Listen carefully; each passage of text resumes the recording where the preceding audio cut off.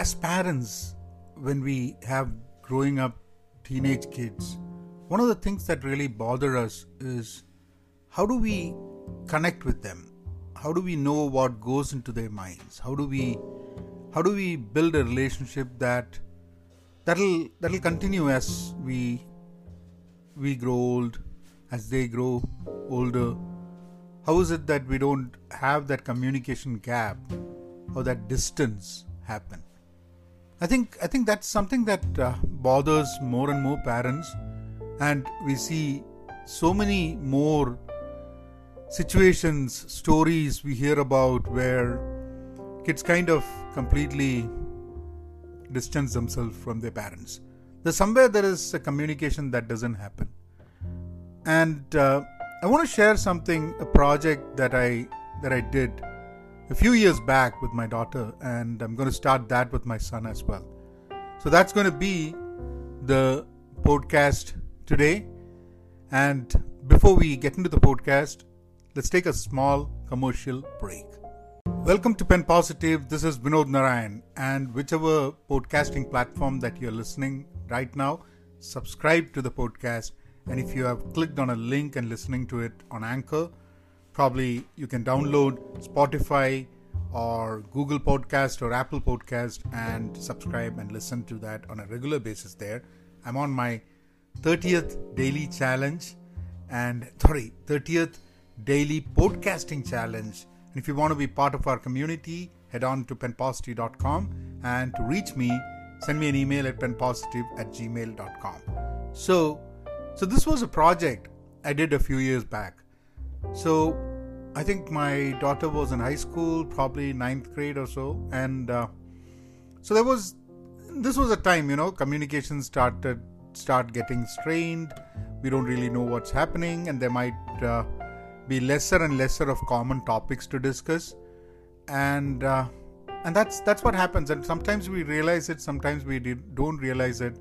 And I think what I figured out is that kids are pretty intelligent, that they can kind of fake that they are with you and they understand you. They are having a communication, and that we kind of understand everything. They kind of can make us feel that we are in control, and then yet I don't know whether we have to be in control or what is the right way of parenting. But at least I think always having a communication channel open through which people can talk, we both kind of know that there are some areas that we can totally rely on each other and talk to one another. So having that communication channel, I think there's some kind of a project, some kind of an activity on a regular basis that needs to happen. And as you know, as kids grow up, they have a different perspective of the world. They have new friends. They start looking at the world differently. They have their own world. Doors are closed. You don't really know what's happening inside. Yes, to some extent you can put control and everything, but still, there's a different world that starts getting built in our own house. So how do we? And it's not to break that world. It's giving all the freedom and liberty for that world to exist on its own and not being part of it or not entering into it, but at least having a door, having a window, having a communication channel through which you can start communicating and talk. So I didn't know what would be the right way, because I wanted something that would take for a long period, and if we did a project that should in some way or the other be beneficial and should add value to their experience and growth. So as an experiment, we said let's try to do a Q&A. So every day I would type a question, and I will email that question across to my daughter and my wife, and then she will reply back to that question in the same email, reply back with an answer. And the answer is not a one-liner. You want the answer to be like a one paragraph or more than one paragraph. You should put some effort into putting an answer to that. And these questions could be, the first question I remember is, because we started this project after we had a pretty serious fight at home and a lot of shouting and screaming, and then finally the first question that I asked was, how do you feel when your parents scold you? And that was the first question. And then over the next 1 year, 365 questions, we went back and forth. We had poetry in it, we had story in it, we had questions that I went and picked questions from the internet. There was a set of 50 questions that you need to ask your teenager. So I picked that, I modified that to what I thought was relevant. And that, for me personally, as a parent, was a great experience. It was a big learning experience, to be honest. And I think this also not just building a bond or building an understanding of each other and where each of us come from.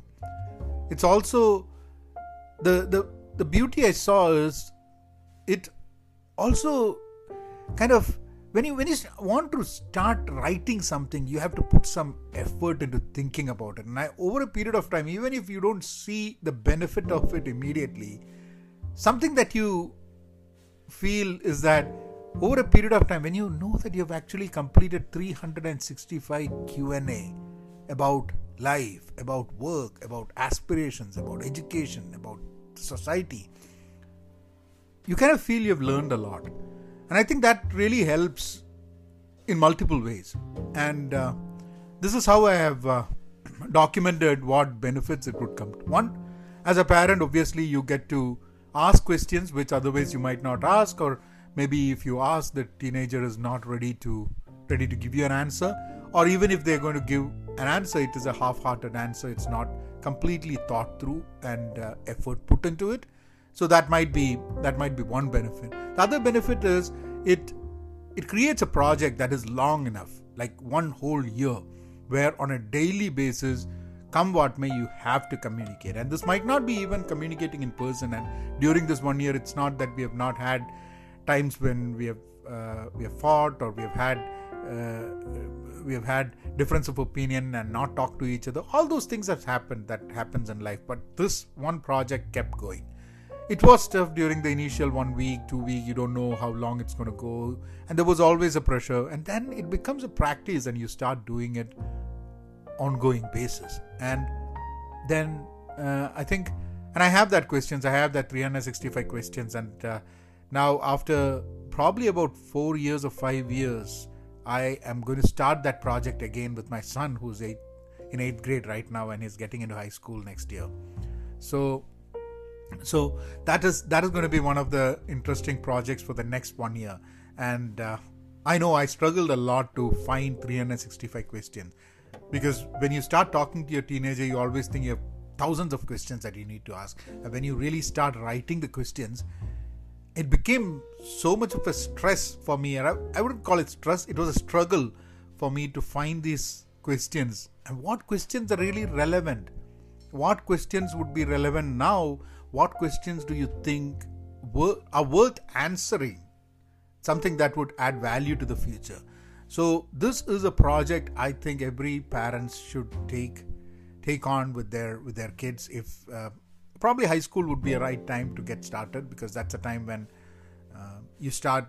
You kind of, there's a paradigm shift that happens from short-term thinking to long-term thinking when you look at college and everything. So this is probably a good time when you can start talking about various other things that might impact our life. So I wanted to share that with you, and that is all in this podcast. I know this is not a book podcast, but I wanted to share some of the ideas and projects that I personally do and I think can add value to you. So if you need to reach out to me, and if you think you need some help to get one of these projects up and running in your family, then send me an email, penpositive@gmail.com, and we'll connect. You take care, be content, be pen positive. Thank you.